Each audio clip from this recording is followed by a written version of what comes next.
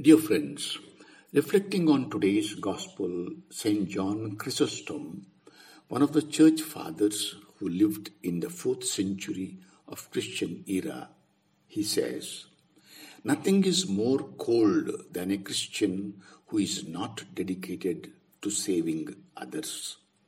In this respect, there can be no pretense of poverty. The widow who gave her 2 tiny coins would rise up and call you to account.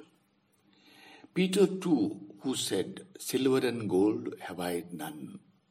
And Paul, who was so poor that he often went hungry and lacked necessary means to live on. Neither can you protest your humble birth. They too were of modest degree. Ignorance won't give you any better excuse. They were uneducated as well. It's no good claiming sickness. Timothy was subject to frequent illnesses. Anybody at all can be of service to his neighbor.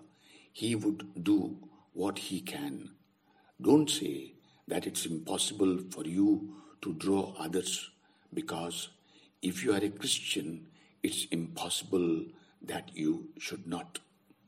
Every tree bears its own fruit, and since there is no contradiction in nature, what we are saying is likewise true, since it follows from the very nature of a Christian.